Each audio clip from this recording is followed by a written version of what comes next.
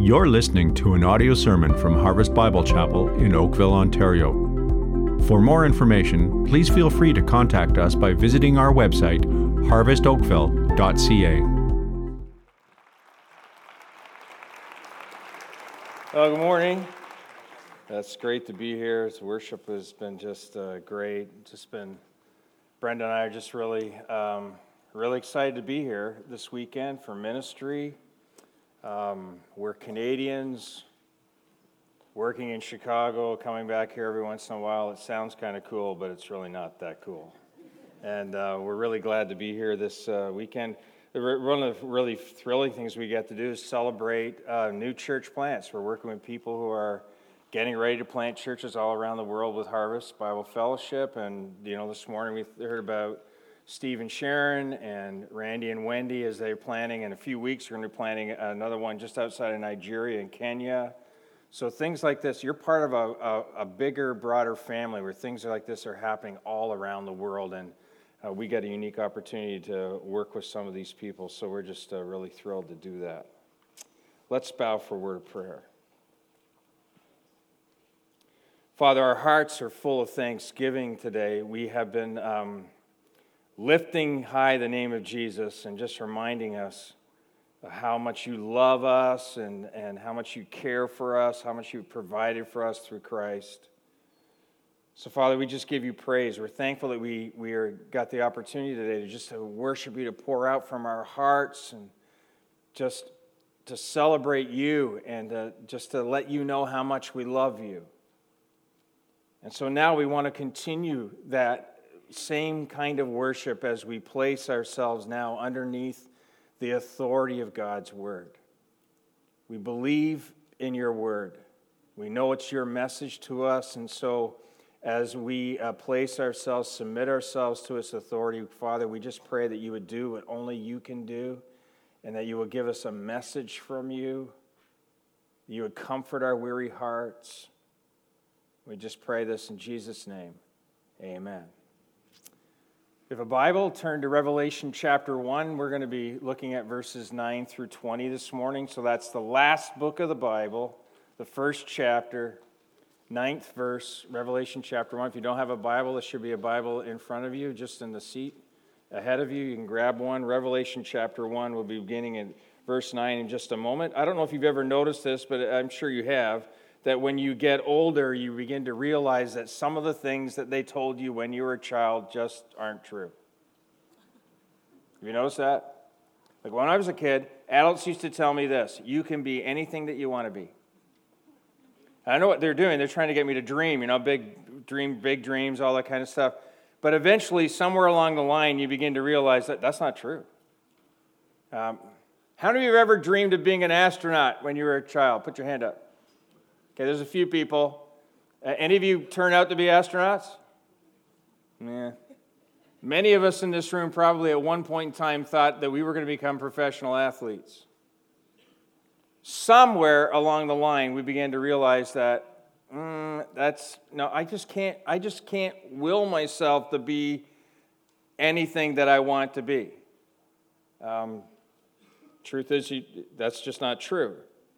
And when you become more mature, likewise, when you become more mature in your faith, you realize that some of the thoughts that you might have had before you became a follower of Jesus Christ, or maybe when you just first became a follower of Jesus Christ, maybe those weren't all that correct either. For example, sometimes when I talk to people and they talk about, wow, I've come to, Jesus promises this thing called an abundant life, right? Who wants an abundant life in Christ? Everybody wants an abundant life in Christ. If you're a follower of Christ, that's exactly what you want. We all want to have this sense of abundance in Christ, and that's exactly what it's like to live with Christ. It's the abundant life. But the abundant life that Jesus promises is not easy life. It doesn't mean all problems disappear. When Jesus says, take up your cross and follow me, it's not an invitation to go to the beach and hang out. Right? Have you noticed that? Have you? Following Jesus is always the best life, but it's not always the easiest life. In fact, as it turns out, when you follow Jesus, if you're really going to follow Jesus, your faithfulness to Jesus will be challenged. At some point, all followers of Jesus will face this. And I'll look at Revelation chapter 1, verse 9. We're going to read verse 9 and see what happened to the Apostle John. It says, I, John, your brother and partner in the tribulation and the kingdom and the patient endurance that are in Jesus, was on the island called Patmos on account of the word of God and the testimony of Jesus. Now, we're going to dissect this verse. If you're going to underline anything or circle anything, look at the phrase, or these two words, in Jesus. Right in the middle of the verse, it says, in Jesus. That is, he's saying here, anyone that comes to faith in Jesus, this is what you're going to experience. This is what it is to be in Jesus. If you have a relationship with Jesus, he says, I'm your brother. We have this relationship now because we're in Jesus. But he says we're also partners. We're experiencing some things that are exactly the same. And do you notice what those three things are? Right? They're different, but they're all connected. What are they? The first one is what? Tribulation. The second one is the kingdom. And the third thing is patient endurance. So, if you're in Jesus, that is, you have this relationship with Jesus Christ. You have come to a point in your life where you recognize that He is your Savior, that He's died on the cross for your sins, that He was buried, that He rose again. You've repented of your sin. You've confessed your sin before Him. You've come running to Him as the one who can meet all of your real deep heart needs, and you've entered into a relationship with Jesus Christ. When you're in Jesus, here's some of the things you begin to experience. You experience kingdom. That's a pretty cool word, isn't it? Kingdom. What's the kingdom? The kingdom is where the king reigns. Jesus is the king. He's the one that rules over all things. He's become the ruler over your heart.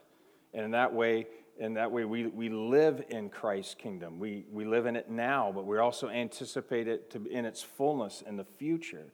It's something that is now, but it's also something that is not yet, something that we anticipate in the future. The kingdom kind of represents the best part of this equation. It's like, yes, I want to be part of that. I want to be part of being with Jesus. I want to be part of being in His kingdom. But you notice the other two words that are surrounding kingdom? What's the first one? It's called tribulation. So if you're in Jesus, you have this relationship with Jesus. John says we're brothers. We have this partnership, and we're all part of the same kingdom, he says, but we're also experiencing tribulation. Or you could just translate that word suffering. The last time I checked, suffering equals pain. It hurts. In other words, when you're in Jesus, there are going to be times when you're going to experience pain. Clearly, being in Jesus is not about everything just being okay. And then, of course, because of that, we experience patient endurance. It's like a backpack that's full of rocks that you just have to carry around with you. You're underneath the weight and the load. There are these times in our lives when we follow Jesus that our faithfulness to Jesus is challenged. At some point, all followers face this. Now, look at what it was like for John, the Apostle John. He says, I'm your brother, your partner in the tribulation, the kingdom, and the patient endurance that are in Jesus. I was on this island called Patmos. Now, the island of Patmos is not a vacation destination, right? It's not an all-inclusive resort.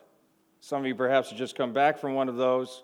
This is not the island of Patmos. It's not a cruise destination, right? This is where the Apostle John had been exiled by the Roman government. Right? He'd been sent there because he was doing some things that they didn't like. And the island of Patmos is quite a deserted kind of island. They used to send people that they exiled there to move rocks. They would have a pile here, and they would say, in exile, I want you to move that pile and start another pile over there. And the next day, you would do the same thing again. Not like a real fun kind of experience. And this is what he's experiencing. He's experiencing this. The churches that he's writing to are experiencing persecution for their faith as well by the Roman government. Right?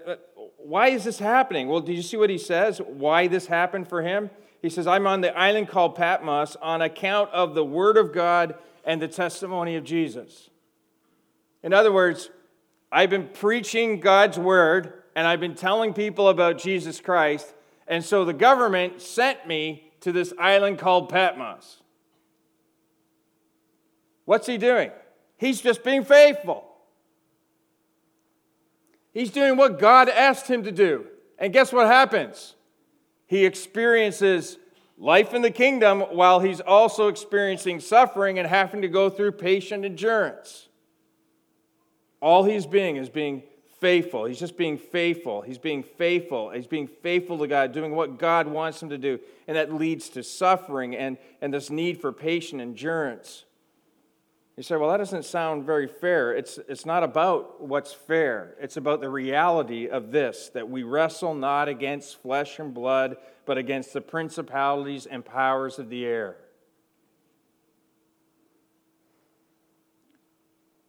You and I live in a culture that celebrates civility over conviction, promotes tolerance over truth, celebrates the agendas of others as more important than the agenda of God. True? That's true. And when you live in that kind of culture, there will always be a growing negative reaction to the authority of the Word of God and the testimony of Jesus. You just study throughout church history, and you see that to be true.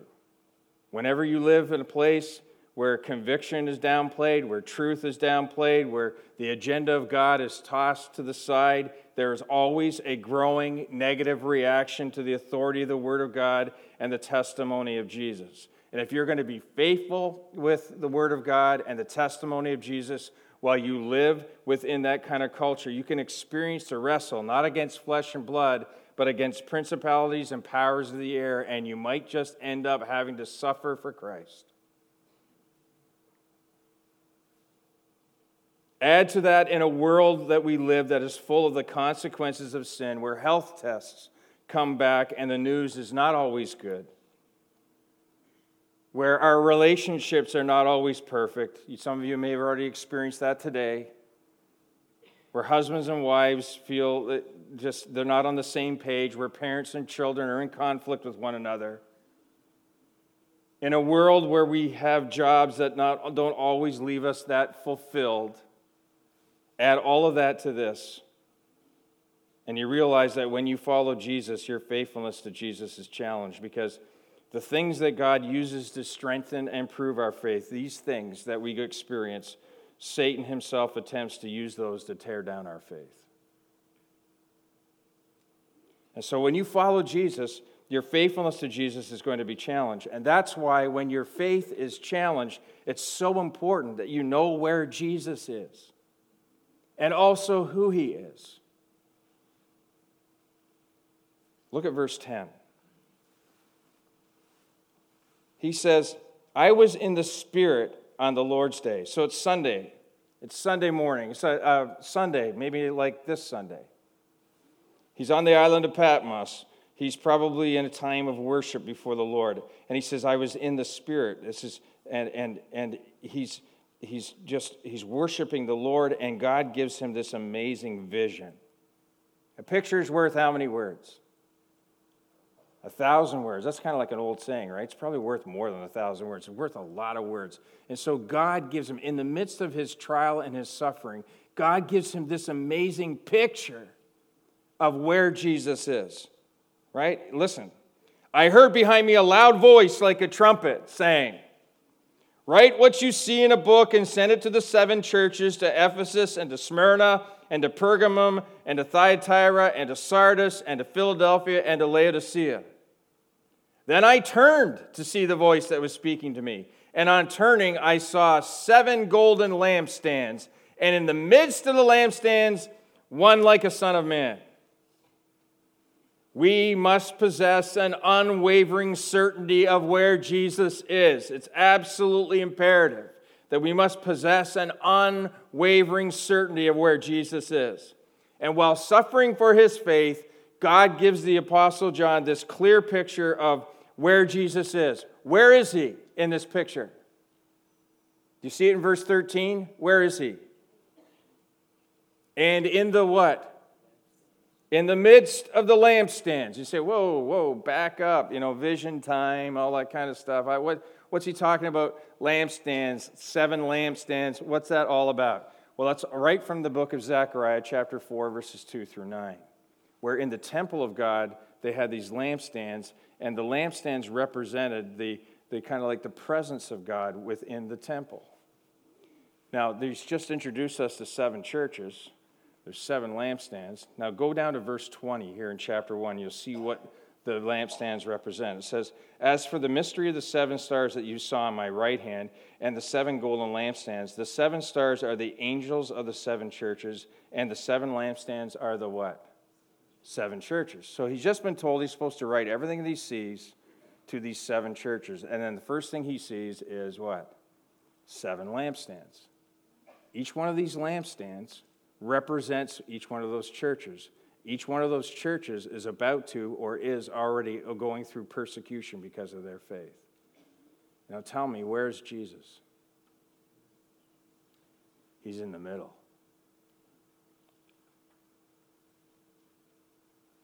In this picture, he's in the middle. He's not just above and beyond. We know that Jesus Christ is above and beyond all things. But he's not just above and beyond. He's not on the outside of these lampstands looking in, but he's right in the middle. He's right in the middle. Brenda and I are thankful for our kids. Our children are adult kids now, and they're both married. Christine is married to Joe. They live in Orangeville, and John is married to Julie. They live in Louisville, and they're all doing super great. We're just so grateful to God. They love the Lord. They're moving on with God. Everything is great. But 5 years ago, I could not have said that. 5 years, I couldn't have said that. In 2010, actually just 5 years ago this time of year, we were just busy doing what God had asked us to do, trying to be faithful with what God had called us to do. We were pastoring a church, and with all the joys that go along with pastoring, there's lots of joy. You need to know that. There's just lots of joys when you pastor a church, lots of joys. And there's also lots of responsibilities that go along with pastoring a church, too. Please pray for your pastors. Okay, it's really, really important that you do that. But we were just experiencing all of the joys and all the responsibilities that go along with pastoring. And at the same time, we found ourselves driving our daughter down to Toronto to admit her into Toronto General Hospital. At the age of just over 20 years of age, she had an eating disorder. And it had reached critical stage. Maybe parents, you can relate to this. There was absolutely nothing more that I could do. Nothing more. And it's amazing the things that I remember from that period 5 years ago. I remember when we admitted her into the hospital. I remember things about that. The room we went into to admit her was, there was no natural light. There were ceiling tiles missing in the ceiling. It was all like the old fluorescent tube kind of lighting. There were wires going all over the place. Let's just say it didn't scream welcome when we kind of walked into that place. I can like it was yesterday. I can remember the moment they put the admission bracelet around her wrist. I remember taking that long elevator ride up to the floor that she was going to be staying on, and I definitely remember the moment that we handed her off, and I as a father, I handed my daughter off to someone to care for her that I didn't even know this person.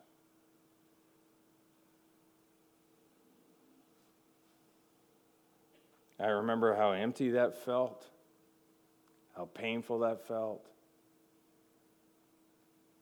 I can remember the times of great tears. I remember how exhausting it was just exhausting. The questions that kept flooding into my mind, questions like this: God, where are you? What are you doing? I don't deserve this.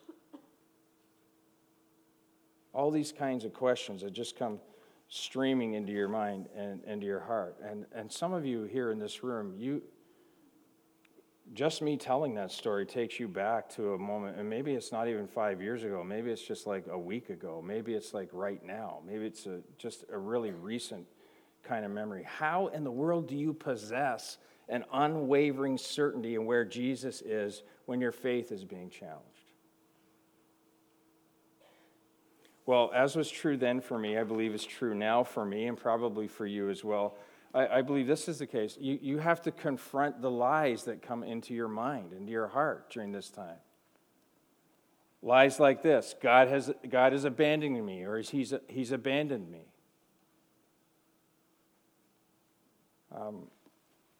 God is not an absentee parent that abandons his children. Joshua 1:5 says, I will be with you, and I will not leave you or forsake you. He's in the middle. You see? He's in the middle. He's in the midst. He doesn't abandon us. Or this lie, God's distant from me. Maybe you don't feel like He's abandoned you. Maybe you feel like He's distant from you. He's just that much far apart. And I understand how that feels. It can sometimes feel like that. Sometimes it feels like things are just bouncing off the roof and coming back, right? But God is not like the general in the army who is back at headquarters working out the plan while you're on the front line of your life. He's not like that. Joshua 1:9 says, the Lord your God is with you wherever you go. Wherever you go, the Lord your God is with you. The Lord your God is with you wherever you go. Or maybe this lie, maybe God's just hiding from me. Maybe He's close by, but He's just choosing to hide from me. Psalm 46:1, God is our refuge and strength, a very present help in times of trouble. Where's Jesus? What does this vision tell us? Where is He? He's in the what? He's in the middle. He's in the middle. Right here, right now, in the middle of the struggle, no matter how dark, how difficult, how big it seems to be, He is right here, right now, in the middle. And when your faith is being challenged like that, where Jesus is of absolute importance. He is in the middle.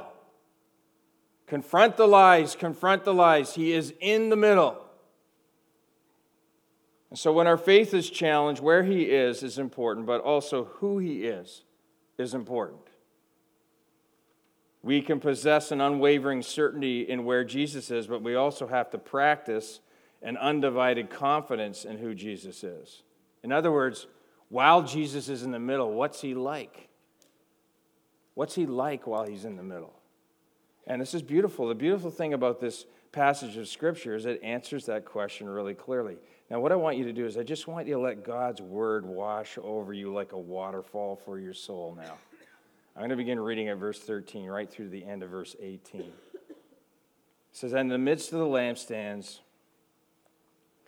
one like a son of man, clothed with a long robe and with a golden sash around his chest. The hairs of his head were white like white wool, like snow. His eyes were like a flame of fire. His feet were like burnished bronze refined in a furnace, and his voice was like the roar of many waters.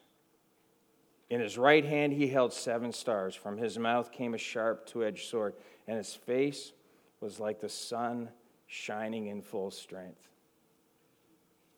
When I saw him, I fell at his feet as though dead, but he laid his right hand on me, saying, Fear not, I am the first and the last, and the living one.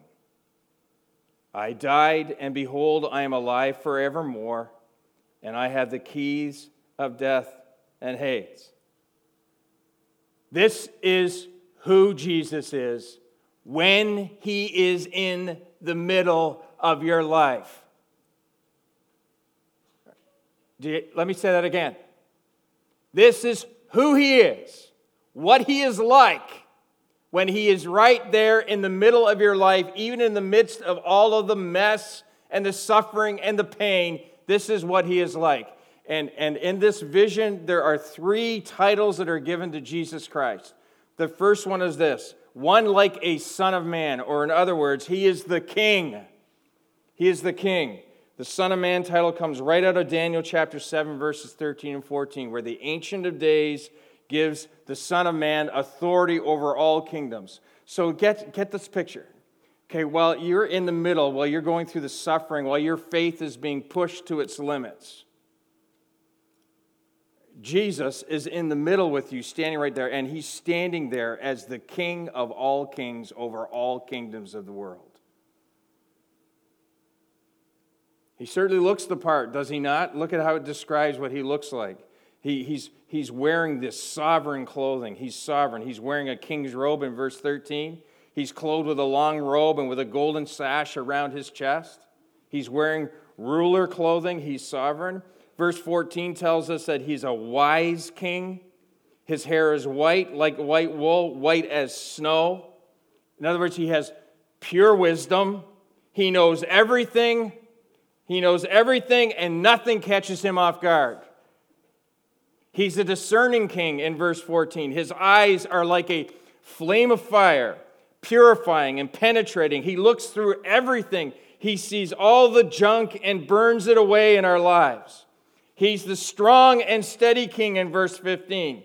His feet are like burnished bronze, refined in a furnace. He's strong. He's firm. He's steady. His strength has been tested and refined through the struggle of the cross. He's a powerful king in verse 15. His voice is like the roar of many waters. You ever been on the Maid of the Mist? Most people that live near one of these great wonders in the world haven't done that. How many of you done Maid of the Mist before? Okay, like 20. I've never done it before either, but I just want to imagine if we took the Maid of the Mist, that little boat, went down to right to the edge of where the fall, all that water's coming down in the falls. You don't want to get too close, but let's say you were really, really close, and you were just, all this water was going, do you think it would be difficult to have a conversation with the person beside you? Be like really, really difficult. Why would it be really, really difficult? Because of the power of the water going over. And this is exactly, he's saying, look, this is what Jesus is like. He's a powerful king. His voice is like the roar. It's like the roar of many waters. It's inspiring. It's powerful. He's in control, he says in verse 16.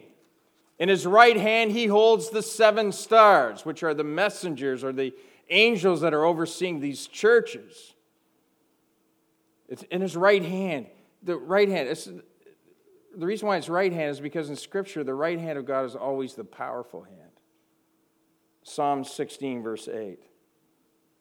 In other words, it's like he's just, through picture, he's just pointing this out to us. Hey, I got it all right here. Right here. I got it all right here. And then he says, he's a king that judges in verse 16. Out from his mouth, from his mouth comes a sharp, two-edged sword. Jesus' words cut through all the ridiculousness and nonsense of our lives. He judges us and others with his words. His words are cutting. They cut through any resistance. They divide good from evil. His words overcome any kind of rebellion. And then he caps it all off in verse 16. He says he's a strong and brilliant king. His face was like the sun shining in full strength. Another version says it's like the noonday sun. You can't look at it, right? You can't stare at the noonday sun. Why? Because it's too brilliant. Where's Jesus? Where is he? He's in the middle. And when he is in the middle, he is king. He's the king. There's nothing feeble about him. There's nothing weak about him. You see a picture of him in his full out strength. He is king. He is king. He says this in verse 17, that he is also eternal. He says, I am the first and the last. I'm eternal. He's the one who was, the one who is, and the one who always will be. He is the eternal creator and sovereign over all of human history. And if he is the eternal creator and sovereign over human history, certainly he is also sovereign over my story and over your story as well. He's eternal. He's the one that always has been and the one who always will be. I mean, is that not like mind-boggling? It's always has been, always will be. Always has been, always will be. He's like, he controls the whole thing. He's the author, and he's just in charge of everything, of all of history. And so it must be that he's in control of mine too. He's the first and the last, and then he's the victorious one in verse 18 when he says, and I am the living one. He says, I died. If you don't know why he died, look at verse 5 of Revelation chapter 1. And it says, and from Jesus Christ, the faithful witness, the firstborn of the dead, and the ruler of kings on earth, to him who loves us and has freed us from our sins by his blood, and made us a kingdom, priests to his God and Father. To him be glory and dominion forever and ever. Amen.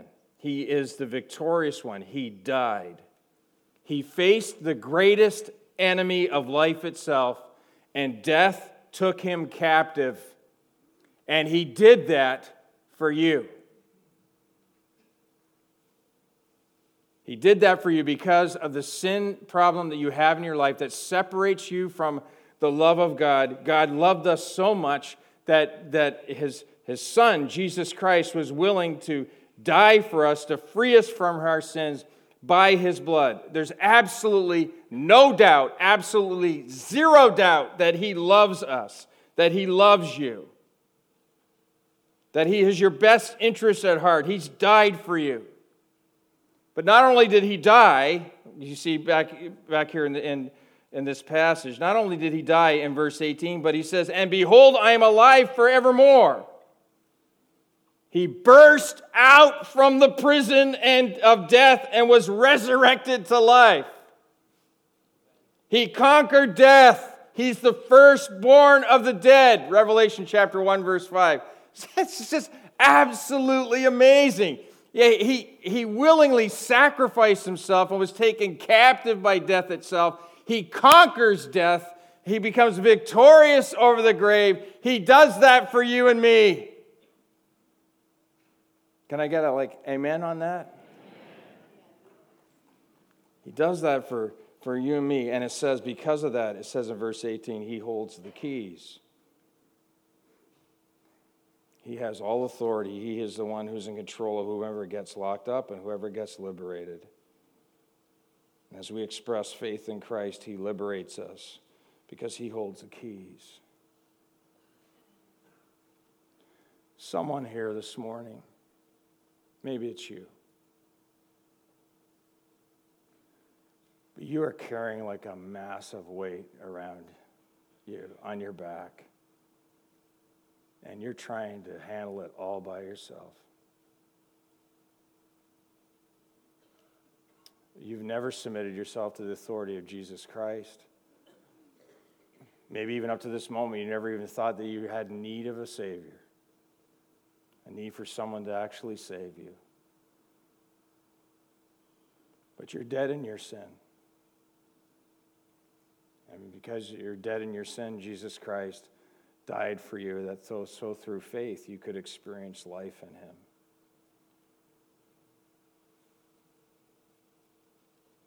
He has the keys that can liberate you. You can't solve this problem by yourself. You need to enter into relationship with your Savior so that He can be in the middle of your life, and He can be your eternal, victorious King as you face the challenges of your life. Why not now? Why not confess your sin? Why not confess your need for your Savior? Why not right now just respond to His invitation in your life and say, yes, that's exactly what I need. I need a relationship with the eternal, victorious King, Jesus Christ. You stop and you think about it. Where's Jesus? He's in the middle. And what is He like? He's the eternal, victorious King while He is in the middle. You know what that means? That means that He is greater. He is greater. There is no circumstance, there's no trouble that is greater than Jesus Christ. Nothing. It also means that He has a plan. We struggle with that at times because some of us in this room really want to know the plan, right? We really want to know the plan. We want to be able to work the plan. We need to know what that plan is. And sometimes we just don't know God's plan. His thoughts are so much broader and bigger and more wonderful and more glorious than ours. We may not understand His plan, but that doesn't take away from the truth that He is the one who's in control. It means that He will judge. He will vindicate the injustices of your life. He is the victorious one. Jesus has won. He will win. Right? He is the victorious one. And it means this: He's enough. He is enough. You see, where He is and who He is really all that matters. Where He is and who He is really all that matters. And whatever you might be going through, whatever the challenges that you are facing, He is right in the middle. He is the eternal, victorious King. He's in the middle, and while He's in the middle, He's the eternal, victorious King. Do you believe that? Do you believe that? You know, in 1904, at the age of 16, William Borden, who was heir to the Borden fortune. If you're around my age group, you know what that means. Some of you might not know what that means, but that means he had a lot of money. He was a really rich young man. His parents gave him, in 1904, for graduating high school, they gave him a trip around the world. And so as he traveled by boat, by ship around the world, he visited different places, and when he was in Asia, he gained a burden for the people of Asia. And he really sensed that God was placing a call on his life to be a missionary. And so upon return, he gathered some of his friends and told them about his newfound burden, this sense of calling that he had in his life to be a missionary. And you know how they responded to him? This is what they said to him. You're just throwing your life away. Why in the world would you want to be a missionary? What do you think? You're like a Borden. I mean, you have all these other opportunities, and you want to be a missionary? You're just throwing it all away. And his response to what his friend said was to write these two words in his Bible. He wrote these two words: no reserves. No reserves. He then went on to study at Yale University, and he found that this calling that God had placed in his life, this burden, now narrowed onto Muslims in China. And you can imagine being a Borden. Upon him about to graduate from Yale University, he was offered many great jobs. His dad offered him great jobs, other people offered him great jobs, and he turned every single one of them down. Every single one of them down, right? He had written down, wrote no reserves, and so when he graduated from Yale, he wrote two more words in his Bible: no retreats. No turning back, right? No retreats. After graduating from Yale, he went to study at Princeton Seminary, and then when he graduated from Princeton, he began his journey to China. As he was going towards China, he stopped in Egypt to study Arabic because that was important for him to do that as he was going to minister to Muslims. And while he was in Egypt, he contracted spinal meningitis. And within a month of that diagnosis, he was dead at the age of 25. If ever there's a story that leads you to ask questions like, why God? It's that one. They brought his body back to the United States and all of his effects, and they began to flip through his Bible. And of course, as they flipped through his Bible, they found those famous words that were written in his Bible: no reserves, no retreats. But he had written 2 more words in his Bible just before he died. And they were these: no regrets.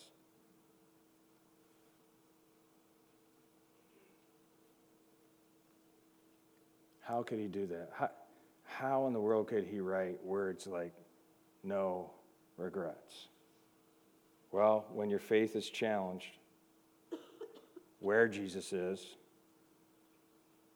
and who he is where he is all that matters. Let's pray together.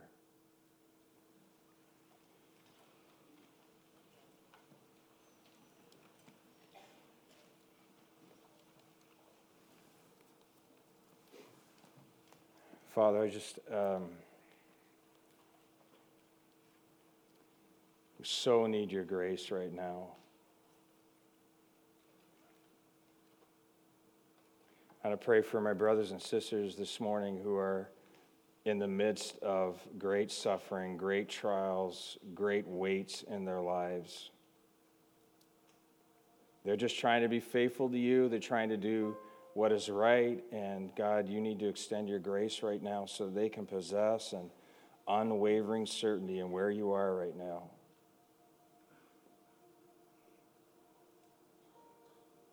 I pray for someone here this morning who has not yielded their life to the love and the grace and the forgiveness that is found in Jesus Christ, who's trying to do life in their own power and their own strength, and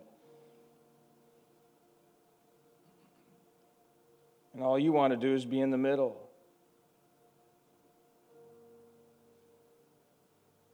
But God, extend your grace. Watch these hearts that are open to you as they stretch forth towards you, Father. Just meet them as we know that you only can, and bless them as only you can. And where there is no life, birth life.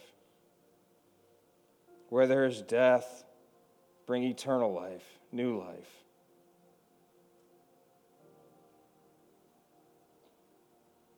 Where there is sin, bring forgiveness. So, God, just extend your grace so that we can possess an unwavering certainty where we are, because you are with us. You are in the middle. You're in the middle with us, even in the pain, even in the trouble. You are with us. And then, God, extend your grace. Extend your grace so that we can practice an undivided confidence in who you are. You are the eternal, victorious King. Yes, you are. Extend your grace to those who are under immense pressure today, who are feeling the pain of this moment. Remind them again, show them in your grace and your love that you are the one who is eternal, you are the one who is victorious, you're the one who is sovereign. Because where you are and who you are is all that matters. And we pray this in Jesus' name. Amen.